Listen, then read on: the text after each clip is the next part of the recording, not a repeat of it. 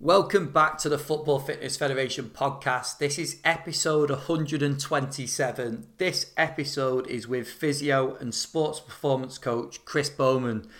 Chris came on to talk about his career so far, what led to him going over to Dubai and setting up his own business.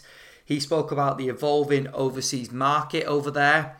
He also spoke about his approach to off-season programming. And then he took some of our listener questions as well, which included some of the testing and monitoring protocols that he has in place for players and teams. And then also his philosophy around strength and power work with players. It was great to talk with Chris. I've followed his work for quite a while now, but I didn't actually know the story behind what led to him going out there, whether it was a personal thing in terms of the move or whether it was a business decision. So he talks about that in the episode and it's really interesting. So big thank you to Chris for giving up his time.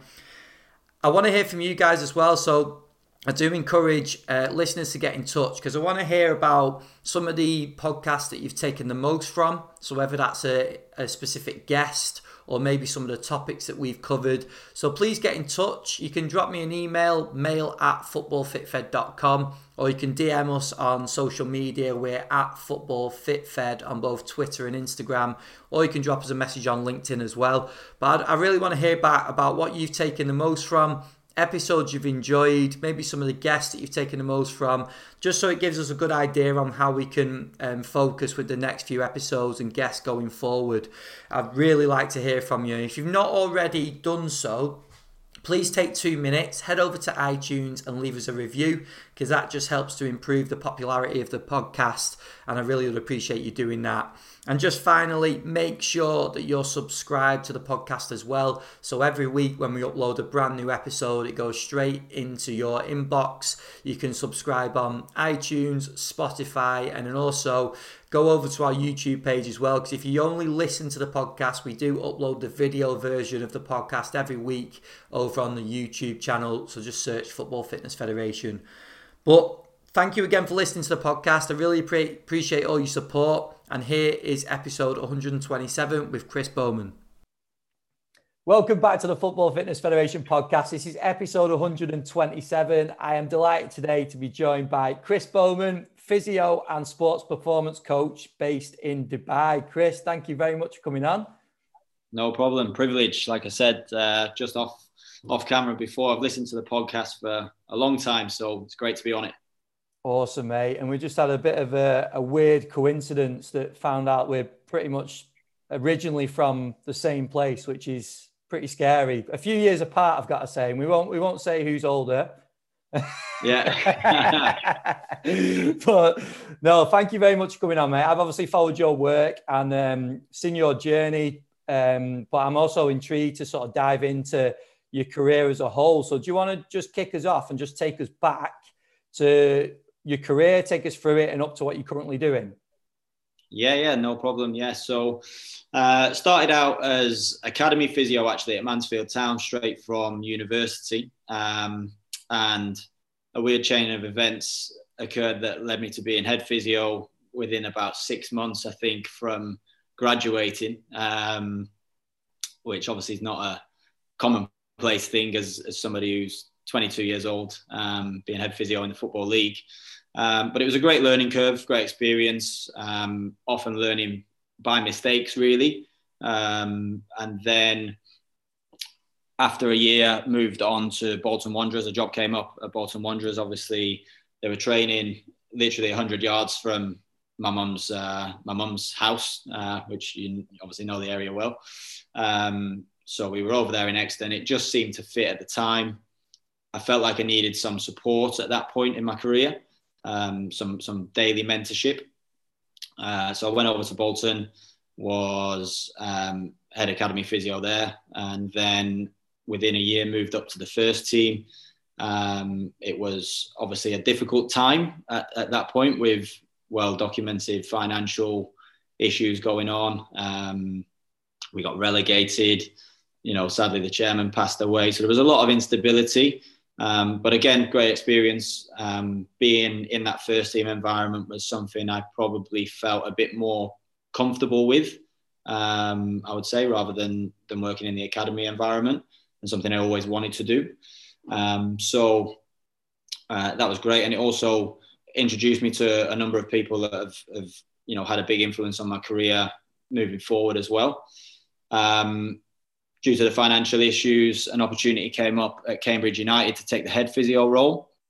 So I went down there, which was a really good time. Actually, I really enjoyed the autonomy of the job, and putting my spin on the department, and I'd like to think taking the department to another level. Still stay in touch with Matt Walker there, who's the head of performance. And then my old head physio from Bolton had actually gone in as head of sports science and medicine at Leeds, Steve Megson, who was someone that, had taught me a lot in our time at Bolton, who stayed in contact and mentored me through the Cambridge experience as a head physio. And the opportunity came to go to Leeds United, which obviously is a huge football club. And the takeover with Andrea Radrizzani had just happened. There was aspirations of us getting back to the Premier League, which obviously has now happened. So yeah, went to Leeds under Steve, which was great. And the pull of working again daily with Steve and developing my armory was a big one. But in the background, obviously, when I was at Cambridge, I'd already started to put the seeds of this Dubai project together. So, that just furthered during my time at Leeds, and it was just something where I got to a point after that one season where I felt like it was a do or die moment, really, in making the move here. So that's pretty much me to date. And in terms of that, you said about sort of getting things together when you're at Cambridge. What initially led to the idea of the move? Was that more personal, or was it more business? It was more business, to be honest. So it wasn't like I ever thought, I've got this dying ambition to move to Dubai and be in the sun. It was very much a case of I'd seen a number of players since back in my Bolton days where, long-term injuries would be given a week off or 2 weeks off to go away and refresh mentally. And they would often come to Dubai 9 times out of 10, with the flight times not being too bad. And, it's got everything here really that a footballer could want. So they would often come here, you're given the program, but then your outcome measures would go back and regress. And it was just a thought that, that economically for football clubs doesn't make any sense to have a player that goes back 2 weeks in their outcome measures as a result of a 1 week holiday. And I'd also seen a lot on, social media was very prominent at that point as well. And I'd seen a lot of bad stuff on Instagram, players in international breaks working with coaches and doing things that just, if you sat there in a performance department, you're probably tearing your hair out at what you're seeing. So I always felt like there was a huge gap in the market for somebody to be here who had football experience, who had relationships within the game, and who could offer a transparent and, more importantly, safe service. Yeah. And I would say that those two things have always been and still remain key pillars of our business, that we want to be transparent with clubs, which is why we now get the trust and referrals. And also, we want to be safe with players, because we want them to go back to the clubs having had a good experience, and the club also having had a good experience. That's a really important point, though, you've made there, or a few points, in terms of knowing the game and knowing the game from a club's point of view as well, isn't it? Like, you having been a head physio at a number of different clubs and held those roles and worked with players, and probably had players go and work with private practitioners as well. You sort of seen that side as well, but then also the relationships, because it sounds great, doesn't it? I mean, moving out to Dubai, setting up a business, working with players, but there's a lot more to it than that. And I know obviously you'll know that, but if people are thinking about setting up themselves, and I know you see a bit of a trend of it like right now, that people in clubs like setting up, and it's good to see, but it's got to be done in the right way, hasn't it? Yeah, certainly. And, I've mentioned that the project went way back to the Cambridge days, and a lot of the stuff was, trying to organise where I'm going to work from. Does it have the right setup and the right feel for a footballer? And as much as what equipment have you got in the gym, for example, for rehab and for your conditioning stuff, and then also actually going out and directly speaking to as many people as I can in the game. People who I hadn't maybe met before, but I'd managed to get a phone number or a contact of, and just asking them, this is what I'm seeing. There's a trend of players that do go to Dubai. Do you give your players time off during long-term injuries? And B, if you do, would this be of interest if I can go there and be a kind of, an additional member of staff for you, really, that you can send to and refer to. And we managed to get Health Partners Europe on board, which is obviously the main insurance provider for the clubs as well, which was another kind of tick box really for clubs, because they knew that it wasn't going to be an additional cost. They could claim it on their medical insurance policy, and also it offers credibility as well. If Health Partners are willing to back us in what we're doing, then it shows that there's a good credibility to it. 100%. So do you want to give a little bit of an outline about what the business looks like now, Chris? Because I know we just had a little chat about it before we started recording, but just, I'm sure a lot of people have seen you working with players over there and seen some of the work you do, but I don't know how much they'll know about the sort of business and what it's structured like. So do you want to give a little outline on that? Yeah. So to be honest, like I guess most businesses now, 3 years down the line, it's completely evolved from probably what I originally thought it would be. Obviously, when I first came out here, it was a case of working with as many footballers as possible from overseas and coming in for rehab, etc., which is one arm of our business. Off the back of that, now we've pretty much established ourselves as the go-to here in Dubai for the Arabian Gulf League players. So we've got 30 or so players that come and work with us each week. There seems to be a gap in terms of the strength component of their training here in the clubs, and even kind of match day -1, -2, or match day +1, +2 recovery protocols. So we're trying to establish ourselves as the best in class here in the UAE for that sort of stuff. Recently, we've brought 2 guys on board in the last year. Jamie, who has a background, he was at Exeter City before he moved to Dubai, working in the academy. So he heads our long-term athletic development program. So we're making good inroads into local academies. We've got an overseeing relationship with one of the better funded academies, Dubai City FC, who actually a couple of the coaches were at Bolton with me in the academy. So that was a nice, easy kind of in for us. So we oversee their entire strength and conditioning philosophy for about 600 kids there. And then we brought another guy, Chris, on board, who is an elite runner himself. So he runs a running performance, strength and conditioning for runners, which is obviously a large gap again in the market. Runners like to run, but they don't really like to do any gym work to keep them injury free. So Chris kind of takes control of that things, but both those guys help supplement the work I do. If we've got a number of players in, obviously Jamie and his football conditioning background can step in.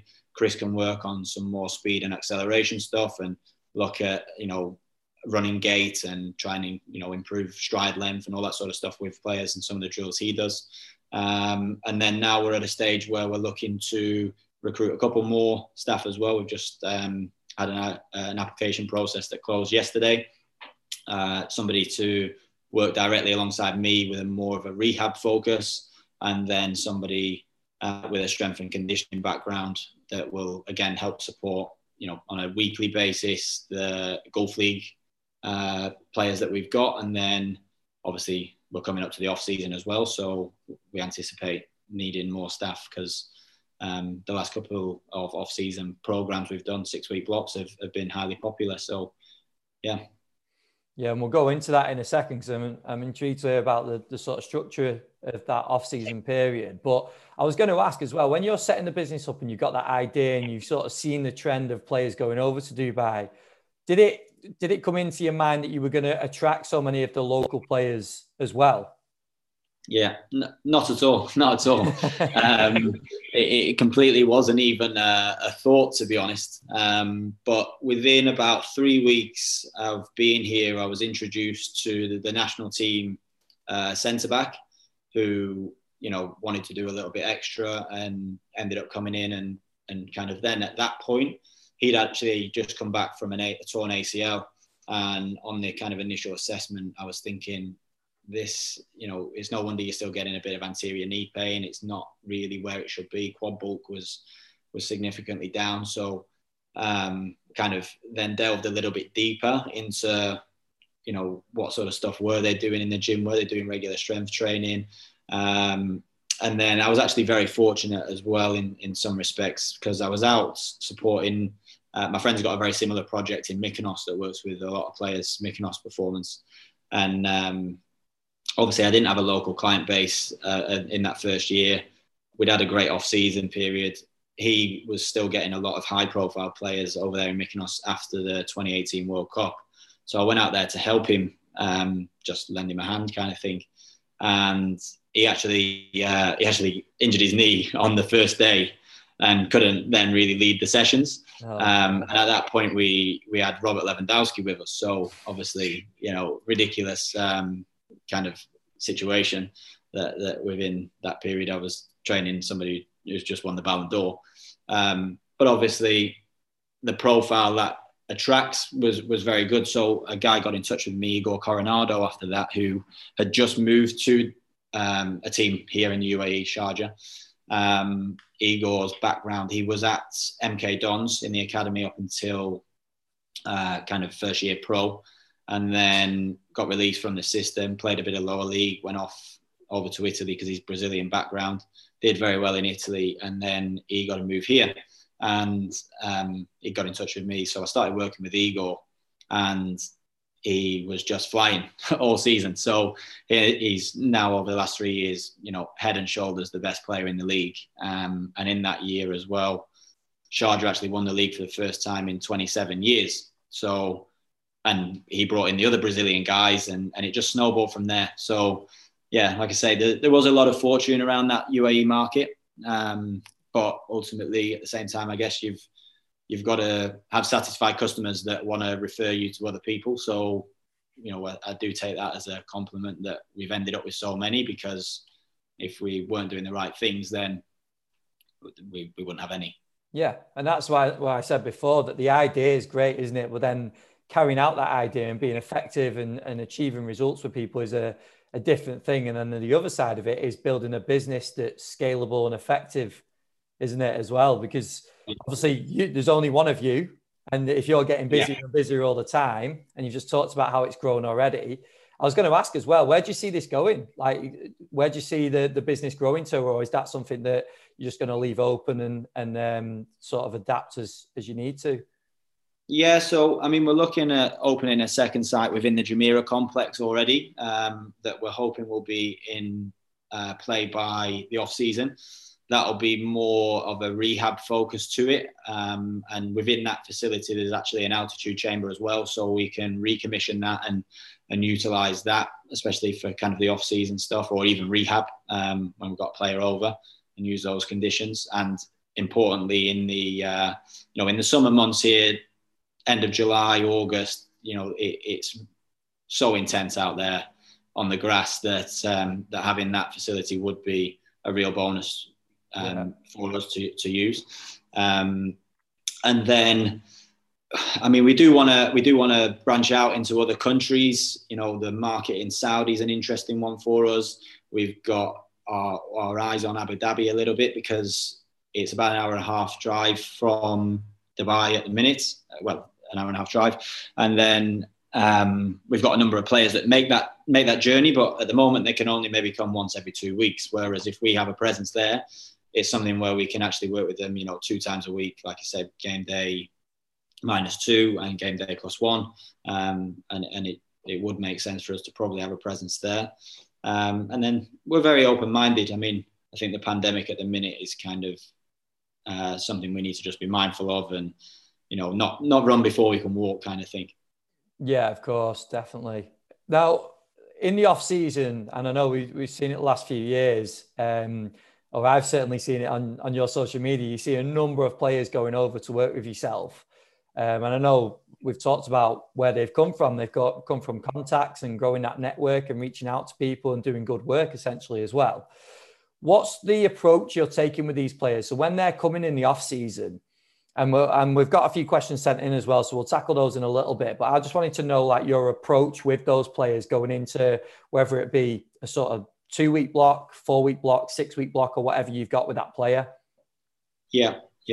So I think initially, obviously, that subjective assessment with the player or the club is very important. So, like I said, transparency is key. So we need to know, has this player had injury issues? What is their reason for training? We've got players who've been with us who are due to go on international duty in a week's time. We've got players who maybe have been involved in playoffs and they're coming at the back end of a really long season. So that ultimately influences what we do with them. And then also the kind of timing of when they are here. So if they are here mid-May to late May in that first couple of weeks of the off season, realistically, we don't really want to be running them too much up and down the past the Burge and all that sort of stuff. It is very much more of an injury prevention and a strength focus at that phase. The following kind of couple of weeks at the start of June will be a bit of a mix of some aerobic work plus the strength. And then as we get more towards the kind of return to the training, then we're looking at that aerobic conditioning, building a solid aerobic base. Again, injury prevention work if they've got any ongoing issues.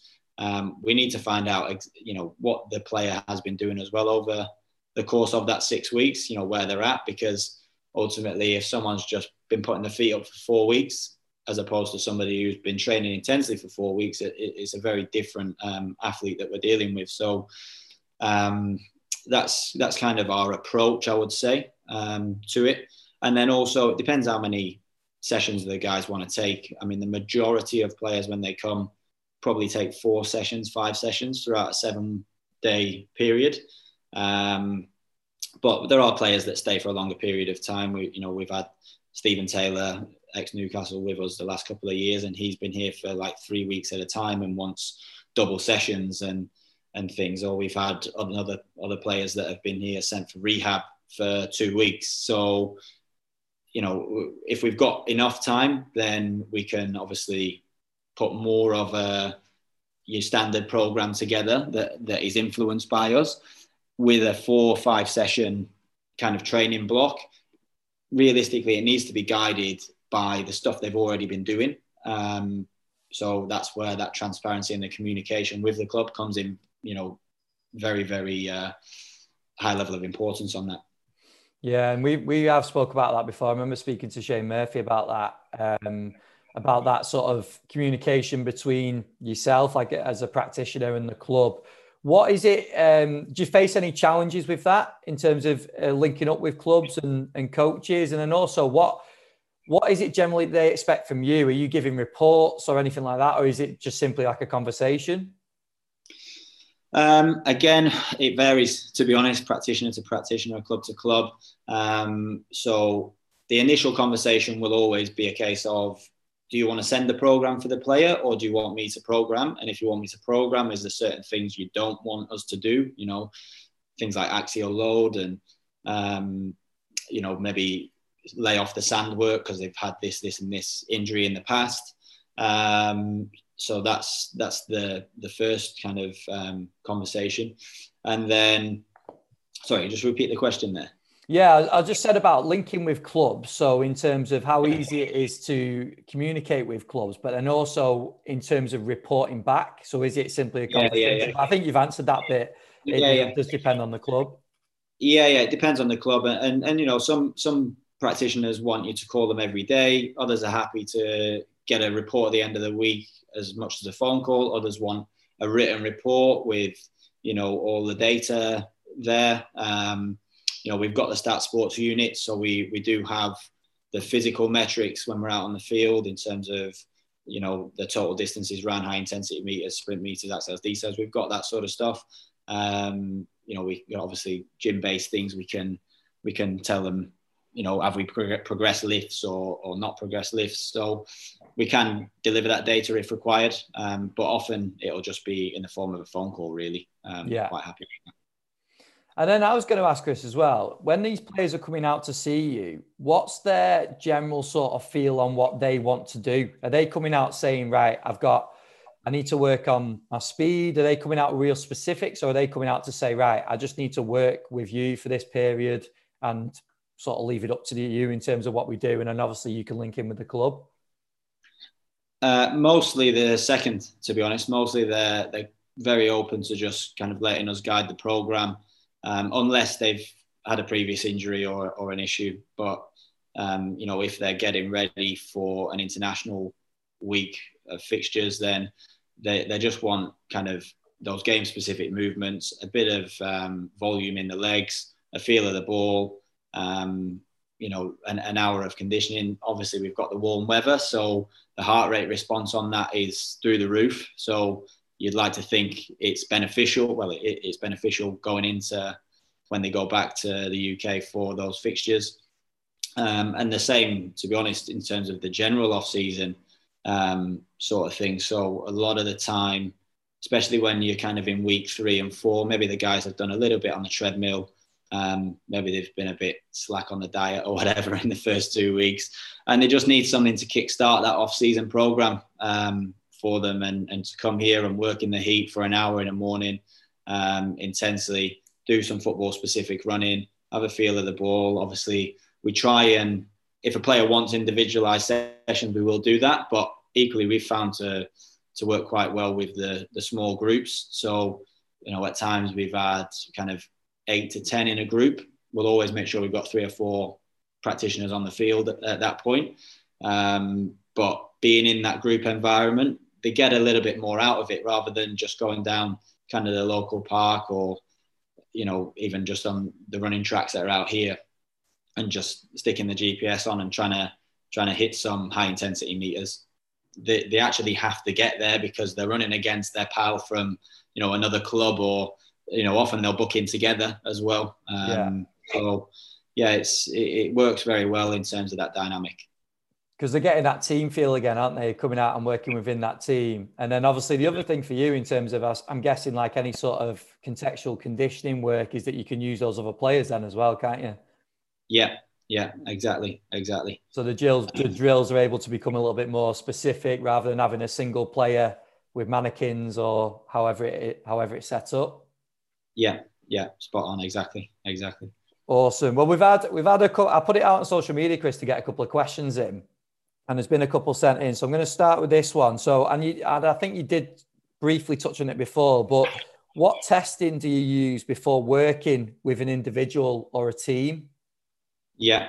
So it probably applies more to the team-based stuff. So like I mentioned, we've got that, we obviously the philosophy for the football club out here. So the one we tend to use is a 1200 meter shuttle run, effectively called the Brisbane run. So 20 meters back, 40 meters back, 60 meters back, repeat times 5. The theory on that being that you're measuring maximal aerobic speed.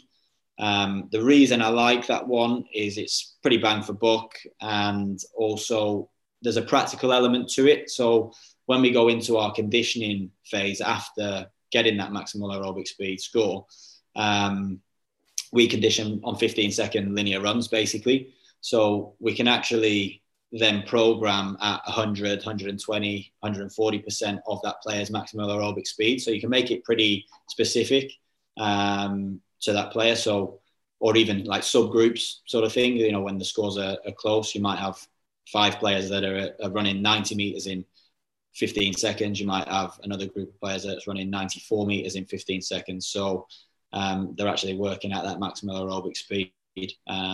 And by doing that, we've found, very good then retest results and ultimately performance on the pitch as well.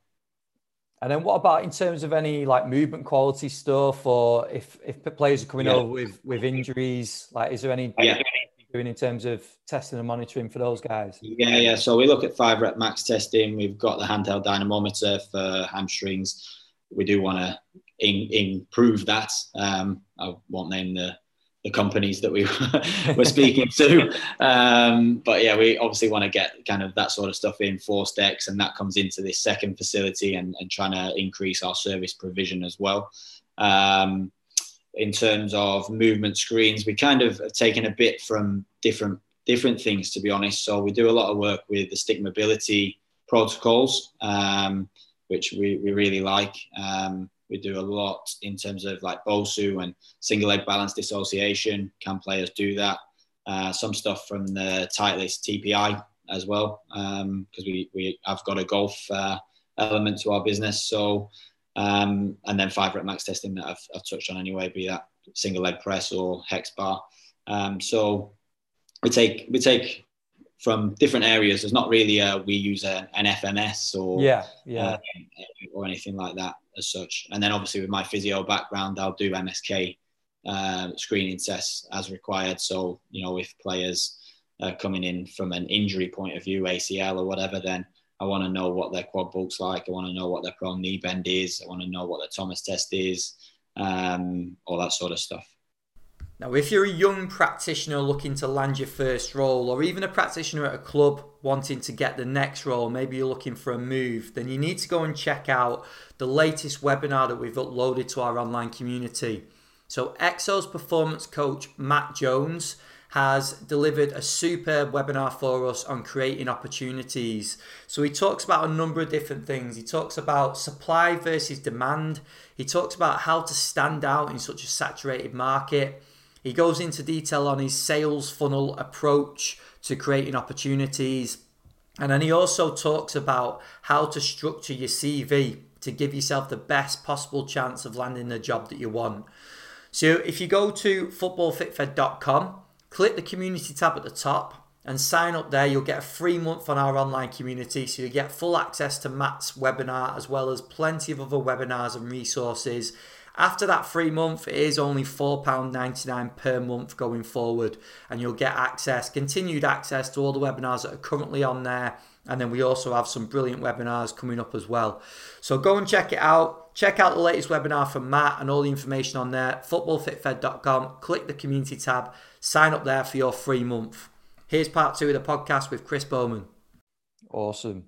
And then another question, mate, is I'm gonna reword this a little bit, but what is your philosophy or your periodization philosophy around strength and power training in football?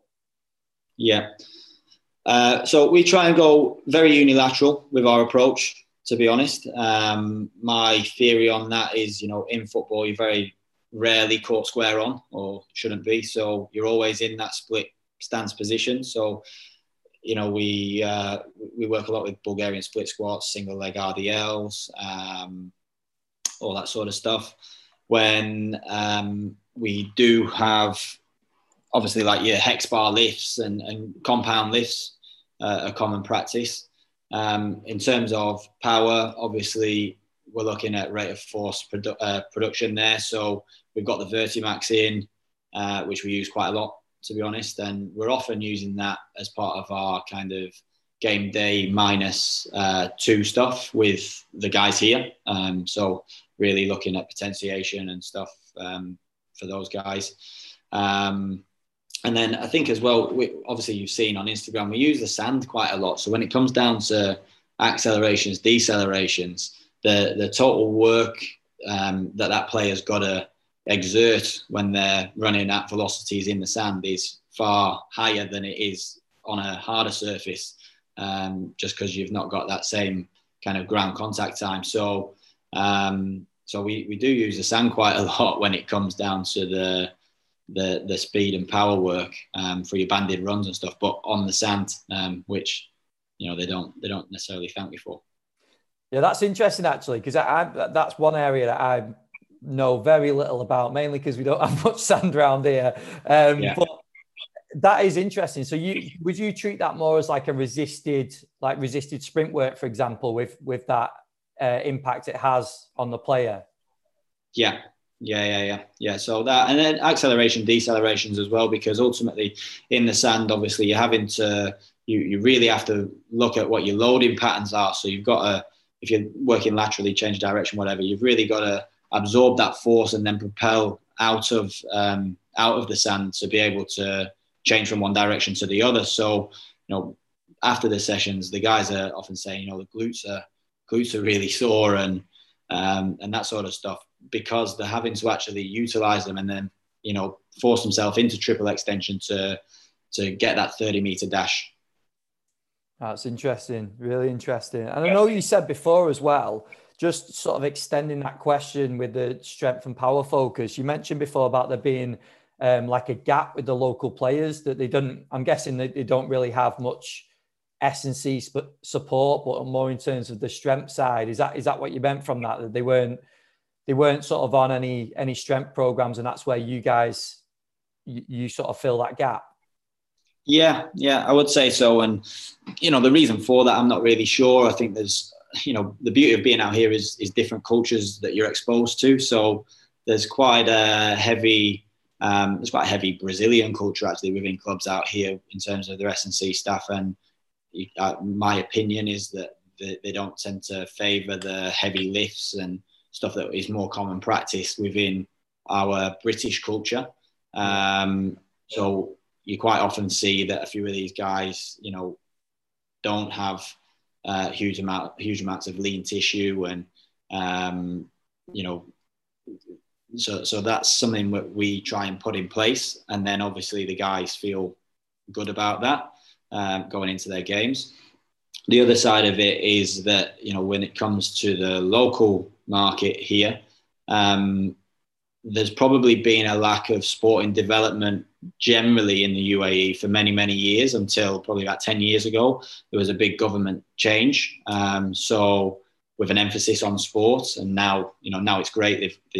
In November every year, they do a 30-30 challenge. So everybody's encouraged to do 30 minutes of exercise every single day for the month of November, even in companies. So there's a big shift towards that. But the problem with that is that obviously when you take it way back, these guys haven't been exposed as children in the first 10 years of their life to gross motor skills. They've not played cricket and tennis and all these multi-sports to develop that long-term athletic development in that phase. So, all they've really done is probably roll the ball out on the playground and that's it. So actually when they step into the building athletically, there's quite a lot of work to do with them, which is just interesting really that this it's a different culture, and it's something that would be commonplace to us over there in the UK, but isn't here. And that kind of links into our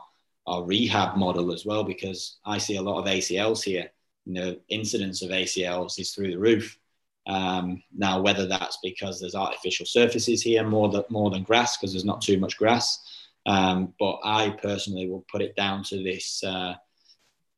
this shift and this lack of motor development in their early years, and then all of a sudden, let's say 10 years ago, you're asked to go and do loads of sport, but you've not developed any of your motor skills as a young adolescent. Yeah, that's interesting. But I suppose at the same time, with such a small to no training age, you can get some really good results with those guys as well, can't you? When you do start to educate them around the benefits of strength training and adding some power work in.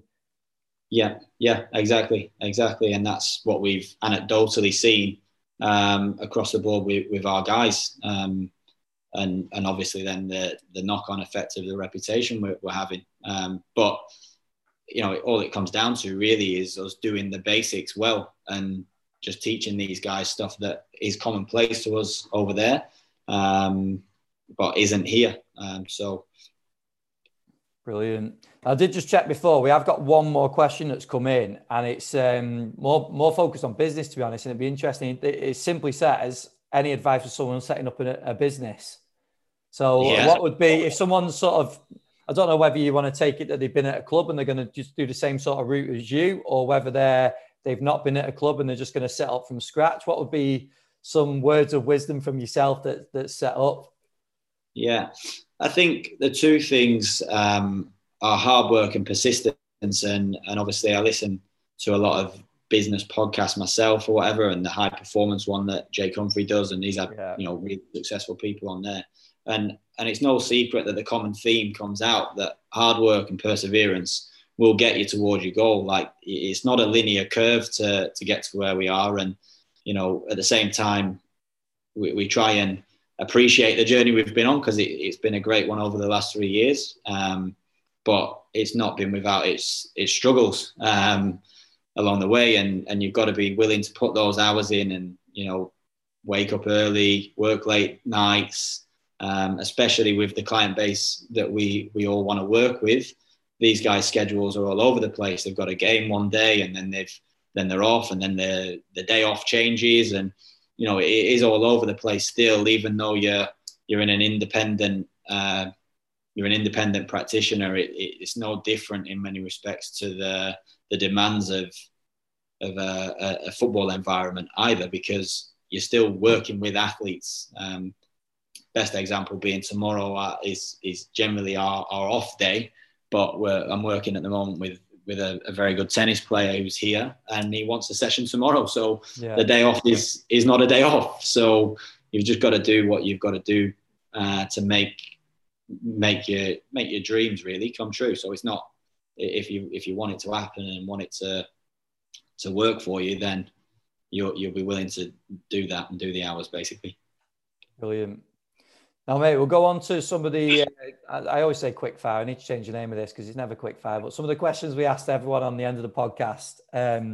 First one being, who are some of the biggest influences on your career so far? Well, I've mentioned one already. So Steve Megson would have to be there. Very, very talented physio, very, very skilled manual therapist. And like I said, it was a big pull for me to go and work with him every day at Leeds.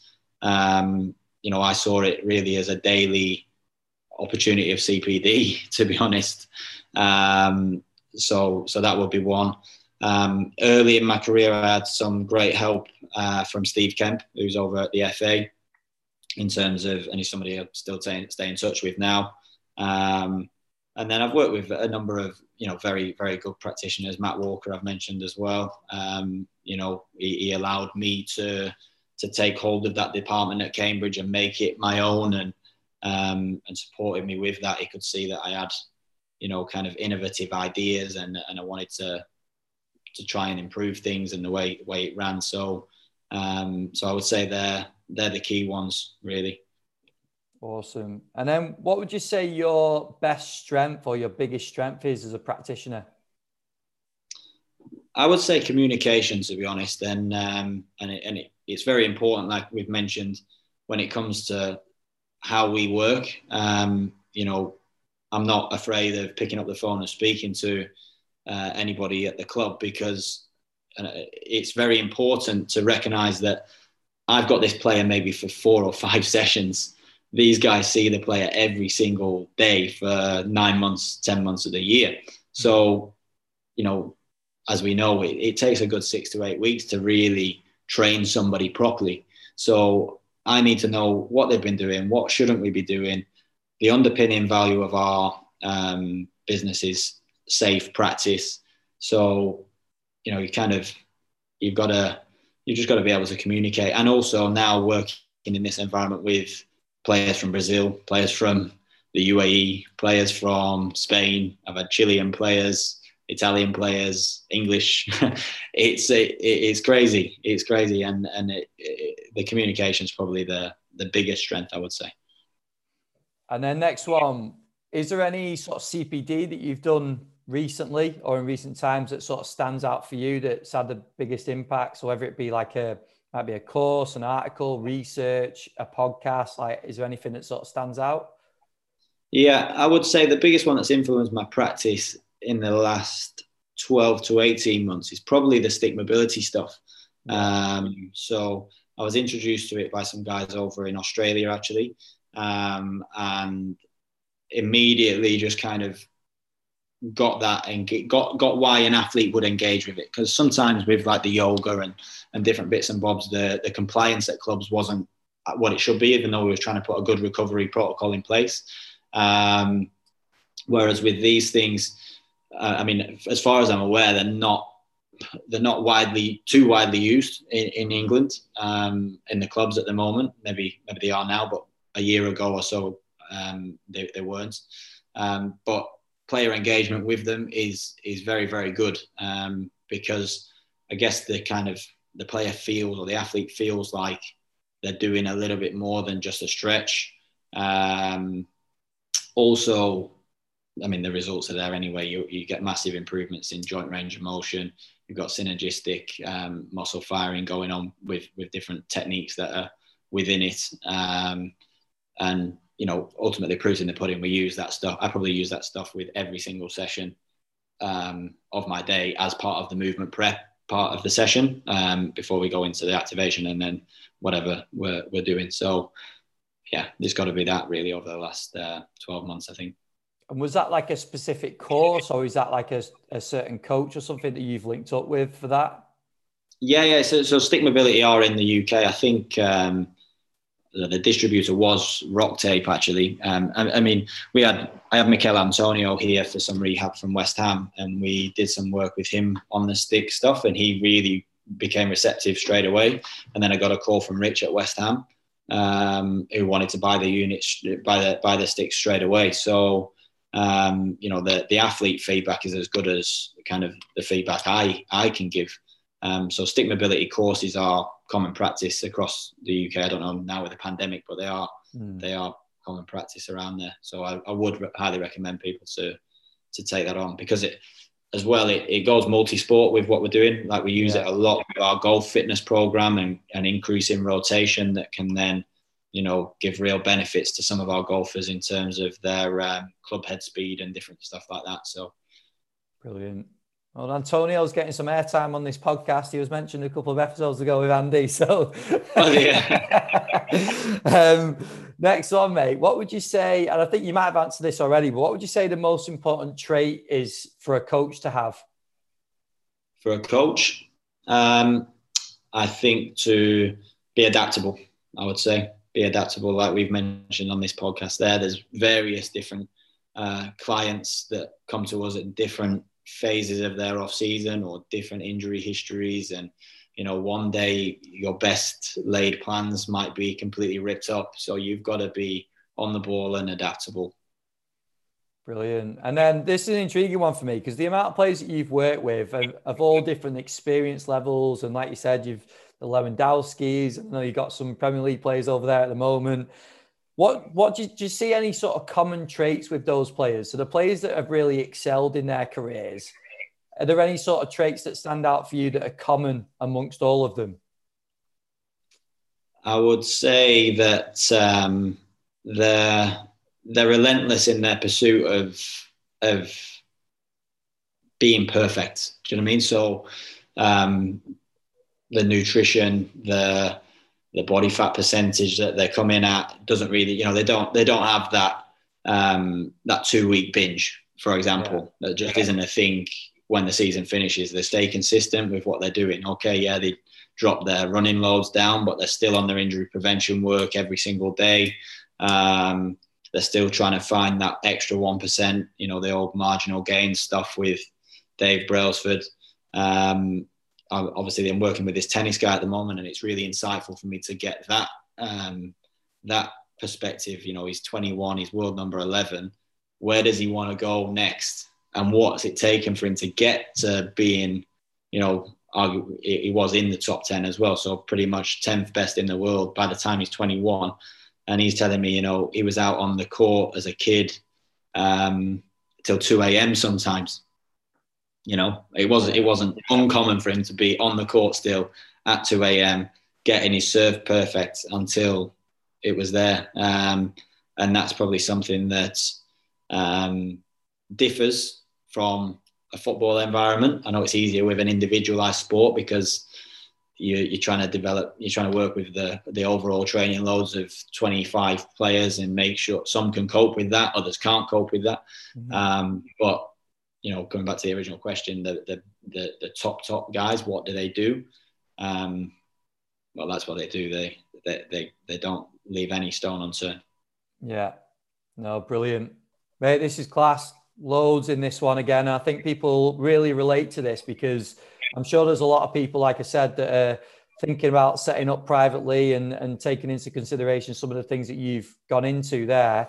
I think it shows that the mindset behind what you've done and the successes you've had so far, but then that this isn't the end game. Like there's still more to come. And like you said, adaptation is really key, isn't it? And yeah, it'll be really interesting, mate, just to see how things go the next few years.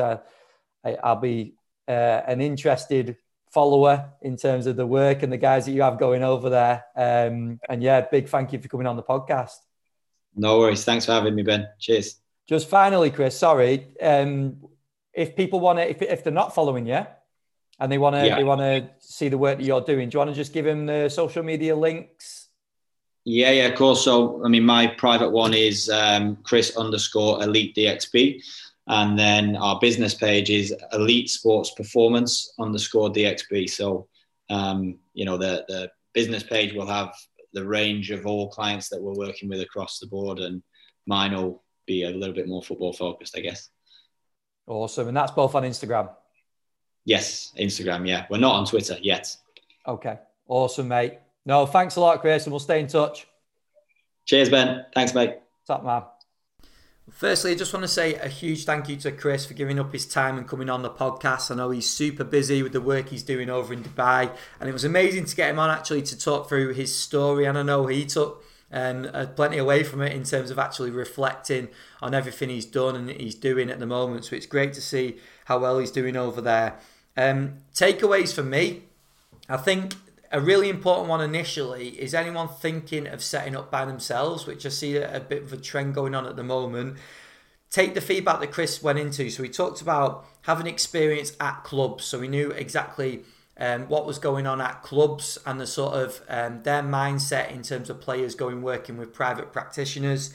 He spoke about building trust with players and also a reputation. So he was going over to Dubai and spotted a sort of gap in the market of players already going over there, but already had a reputation with players, and obviously was then able to grow that reputation, but wasn't starting from literal scratch at the start. And then the other thing, the really important thing he spoke about was having like the safe environment, not only from the tied in with the insurance companies and everything he spoke about in terms of the business, but for the fact that clubs have that trust that they're sending you to a practitioner that is safe and is going to work responsibly with those players as well, because that is a really important point from Chris, and he's obviously earned that trust with a lot of practitioners and clubs now, which is one of the main reasons a lot of players go over and work with him.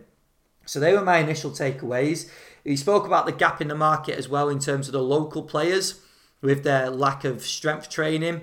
So that was something that he was able to adapt the business and take on clients that he didn't really think about going over in the first place, that he'd get too many local players. But I've seen on his social media that he's getting more and more local players now, which is great to see.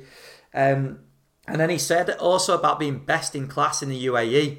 And I think that's a really good way of thinking in terms of if they want to be the best around. I'm sure there's other businesses that are trying to do a similar sort of thing to what they're doing, but they want to be the best around. And all these things that Chris has spoke about in the podcast, that all leads to the fact that they should remain top of the tree.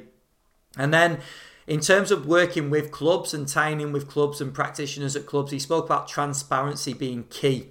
And in terms of that, it was the fact that the work they're doing, how they communicate with the clubs, maybe how they report back to the clubs as well. That transparency is absolutely crucial. It's not just a case of doing things to catch the eye on social media. It's doing things that are effective and that clubs can respect. And obviously you can incorporate clubs' programs if that is something that they want as well with that transparency. So they were my takeaways. As always, I'd love to hear from you guys in terms of what you took away from the podcast.